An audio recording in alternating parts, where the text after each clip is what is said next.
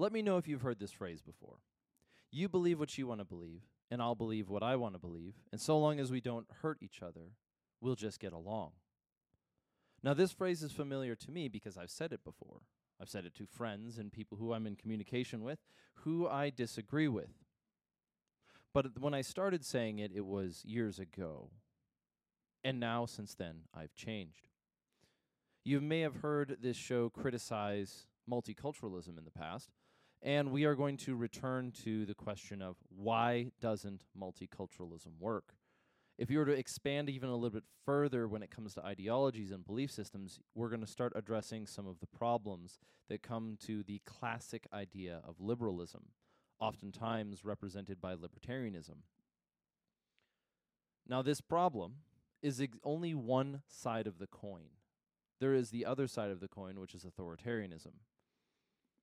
And the question that we have, and the premise that I'm going to argue, is that when liberalism, this idea that we have libertine opportunities, a society built not on morals and values, but on individual free will, ultimately it will always end in a veiled until unveiled form of authoritarianism. This is the Redacted Culture Cast. It is a podcast and a show dedicated to the difficult questions that deal with things like violence and philosophy and how we think about culture and how we think about society. It has to do with the rigorous side of philosophy, which has been all but abandoned by the academies for years, thankfully, or thanks to something like the French Continentals, although that is a little bit too vague to be considered a hard statement. Rather, we're along for the ride in our day and age where it seems like the people who spend the most time talking about what is right and true and good oftentimes spend the most time negating it in their arguments. So let's dig in. The title might be something like this: why does multiculturalism not work? Or why doesn't multiculturalism work?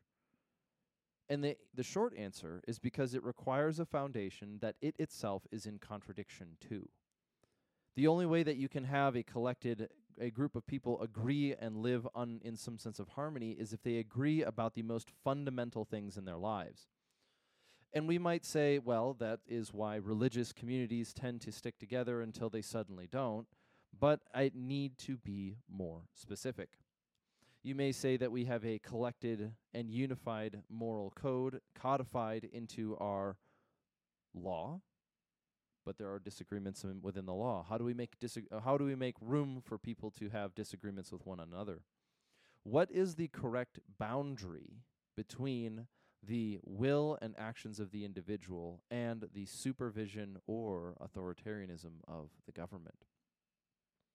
There's this long phrase that comes in from time to time, is that we believe in the separation of church and state. But while we say that very often in our political discourse, we very, very rarely give credence or context to what that actually implies. Instead, we live with the child's caricature that the separation of church and state simply means there is no state-sponsored church. But as we come to understand and as we come to live in this world, we realize that religion isn't so simple as an organized belief system. Religion deals with the hard questions of what is morality, what does it mean to be a human? And so when we discard the concept of religion entirely, we might find ourselves throwing out the foundation and not being able to answer the hard questions when they're placed in front of us. It is my address that our culture is dealing with this exact problem right now. We have tried to gain the fruit without the process of gardening. We've tried to get the benefit of getting along without establishing what we're getting along over. Now, in my opinion, multiculturalism, which may challenge the definition itself, multiculturalism is a skin suit that tries to acquire the benefits of a rigorous philosophy without actually doing the work. Multiculturalism oftentimes is presented in this fairy tale-like environment, oftentimes portrayed by movies and video games, accentuating the fairy tale, that if you take all the cultures of the world and you just take away the things that make them fight each other, we can get along. Wouldn't it be beautiful to be able to travel to the Middle East and engage in their culture, and then travel back to America and enjoy what we consider our culture as well, learning from one another, gaining from each other's perspectives, and steadily moving forward towards a more enlightened view? Later, we're going to have to attack this idea of the term enlightenment, because wherever we find it, we often find a poison, something that rots at the bones. We want enlightenment, but we don't know what it is anymore because we've allowed it to become some sort of vague term of superiority. I know I'm one of the enlightened ones. But multiculturalism, again, paints this picture in looking at what the conclusion might look like, but not what that conclusion is built upon. If we were to create a society, the melting pot of America, where all these different cultures could get along and just live along, they have to live along by some standard. How do we organize and understand the differences between peoples? How do we settle disputes in the most humane way? Well, if your foundation of reality, your moral code, and your understandings of metaphysics, your worldview, are so antithetical to mine, on what grounds can we sit evenly to talk about this subject unless there's a third party leveling the field? Now, this makes sense, because if we could level the field, you could have your ideas and I could have my ideas, and we could come together and willingly participate in conversation. We like to believe that we could come to some greater conclusion. But in order to come to that conclusion, in order to make this happen, we have to choose voluntarily to be willing to listen to somebody else. And this is where multiculturalism goes wrong, is that instead of providing an environment, or even not even that, because that's what nature does, nature provides the environment, it actually claims that it's advocating for some sort of peace and harmony, but it's doing it by the sword. If you were to have a border dispute between two types of plant life, multiculturalism would be cutting them all down to the roots so that they don't have the grounds to fight over anything anymore. Sure, the parts and the pieces of those two types of plant life get to continue to survive, but it's in such a catastrophic state. It's in such a what's the word I'm looking for? It's in such a diminished state that its root structure, its values are no longer there. Let's improve the metaphor. You have two types of plant life trying to cohabitate in a certain environment. But the problem is they're antithetical to one another. The only way to get them to live in harmony would be to kill their root structures and have all of their so-called visible life be superficial entirely.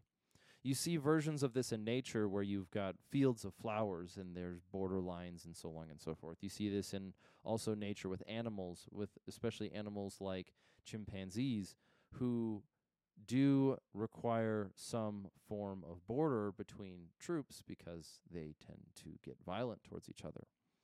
But what about mankind? How come we live in this space where you are allowed to believe whatever you want to believe, so long as it doesn't mean anything to you? If we are to live by this premise, this idea that all society can be flattened, how are we surprised in any way, shape, or form that in societies that have adopted this mentality, suicide prevails? We tend to think about suicide, or actually I oftentimes hear suicide talked about as a bourgeoisie problem, a problem that the wealthy people have. You don't oftentimes hear about suicide in developing cultures or developing countries, whatever you want to call it. But you do see it happen as the ghost of the Cold War continues on, first world countries. And so we tend to boil it down into economic grounds. Well, once societies become so fat and happy that it's no longer a struggle to survive, it's no surprise that we see people lose a sense of living and decide to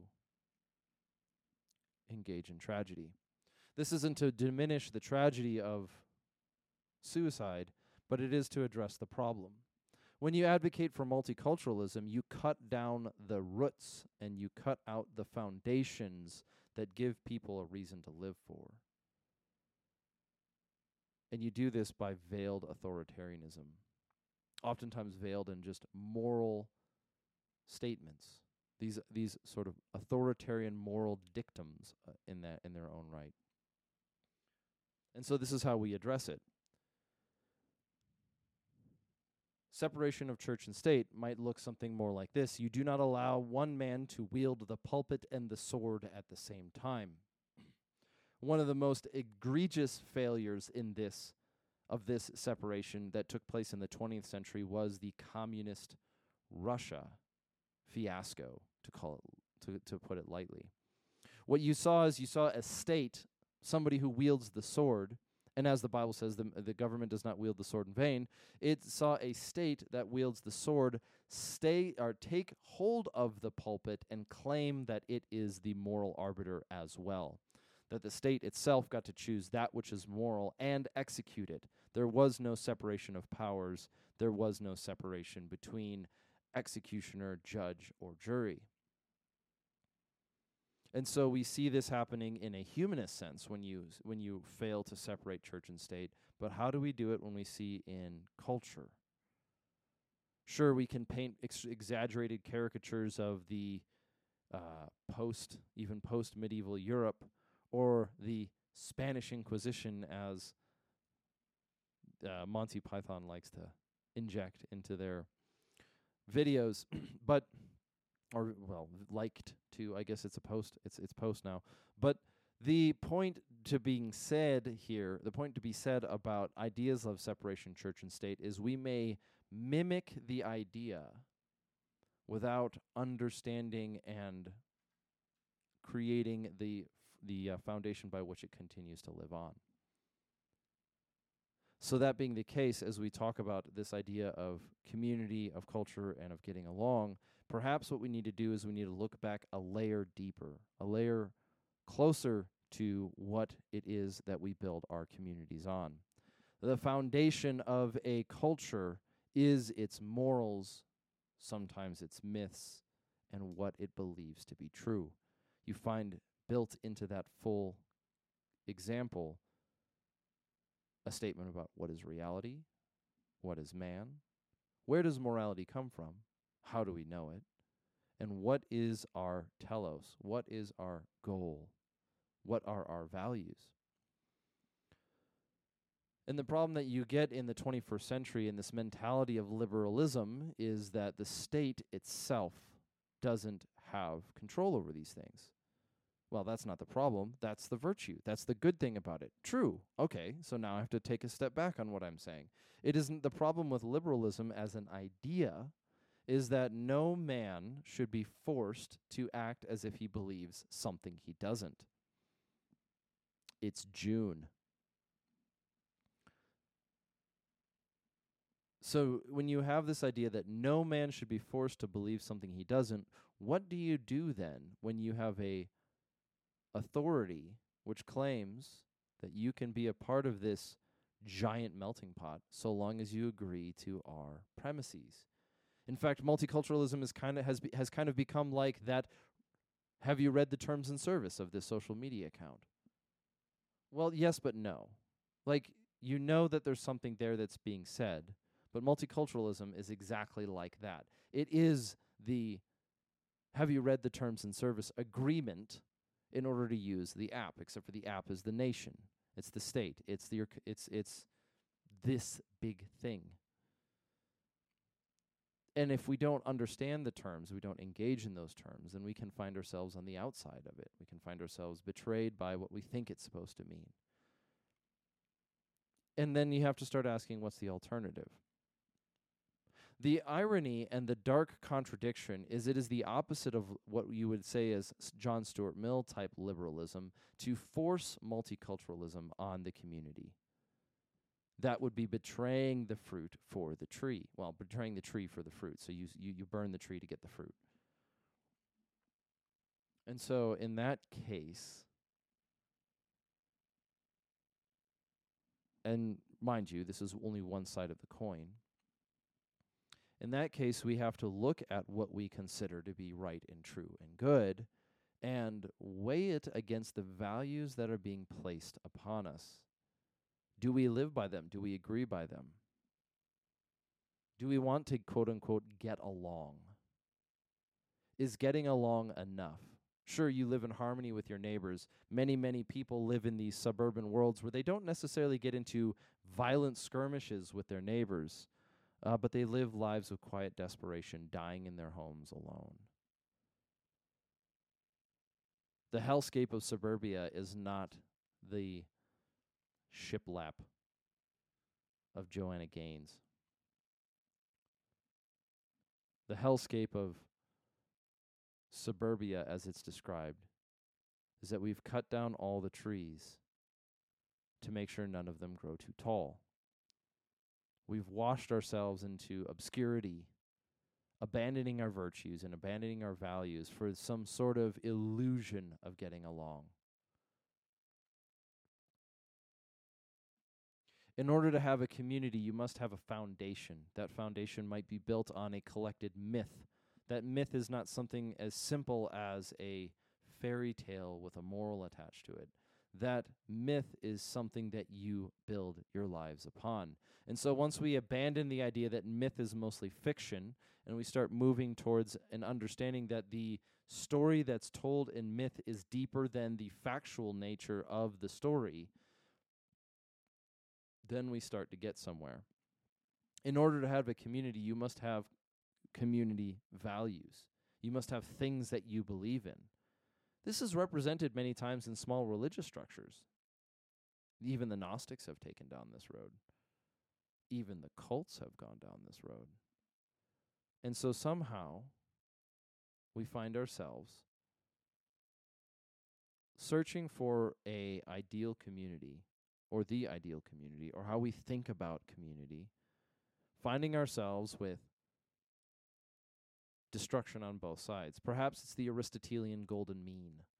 On the one side, you have the cult, the authority, 1984, the horrors of authoritarianism, the fusion of church and state into the the fusion of church and state into the communist government fervor. Maybe it's the Spanish Inquisition, the secret police, who are given credence, given control by the lords of our time to execute on their will, whatever it is. Was the Spanish Inquisition a religious fervor, or was it a political move? Historians can tackle that question for now. But on the one side, we have this authoritarian, as we are walking down a narrow road. On the one side, you have the oblivion that comes from authoritarianism. You have no privacy. Thought life is observed. And perhaps that's where we're marching. And on the other side, you have the morass of meaninglessness. There is nothing that we live by. None of your values matter, because anyone can have any value. So long as they claim it, it's theirs. And so you want to have community with people, but the things that you would have some sort of camaraderie over are abolished for the sake of getting along. We have forsaken community. We have forsaken camaraderie for kindness, or the pale veiled corpse of kindness. Let's just call it that way. And it's the strange thing that you get is that when you try to present multiculturalism as the sort of virtues, that the goal is not that we believe anything, but that we just get along.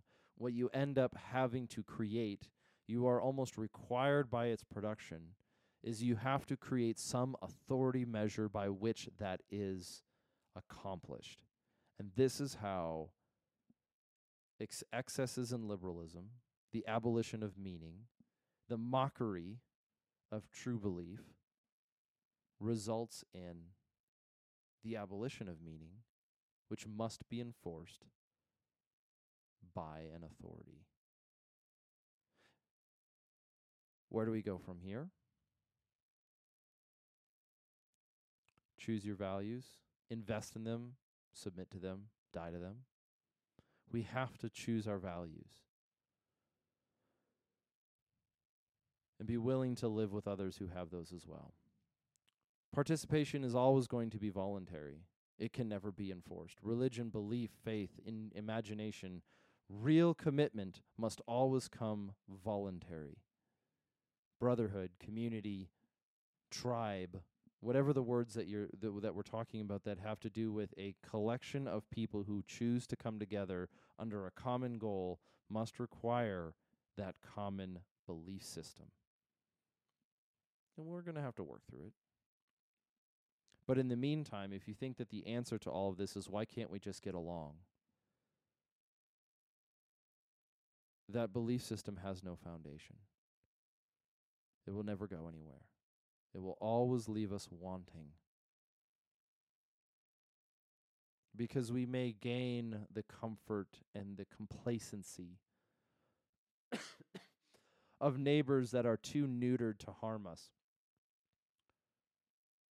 But it comes at the cost of our own soul, our own commitment to reality, our own sense of purpose and direction. Don't say that they robbed it from you. That will leave you empty. We all make this choice on our own. We all choose what we believe. The abdication of choice in this sense is a choice in itself. So choose this day to invest a little bit into what you believe in and live up to that ideal. This has been the Redacted Culture Cast. If you want to support the show, you can head over to redactedculture.locals.com. You can also support us over at our shop at redactedllc.com, but it's probably going to be closed by the time you hear this. We'll be reopening it at some point in time. But most importantly, thank you for your time. Thank you for listening to us engaging in these harder conversations. As we continue down this road, I will continue to address the source of that meaninglessness that the West feels. Until next time, keep your hatchet sharp and your powder dry.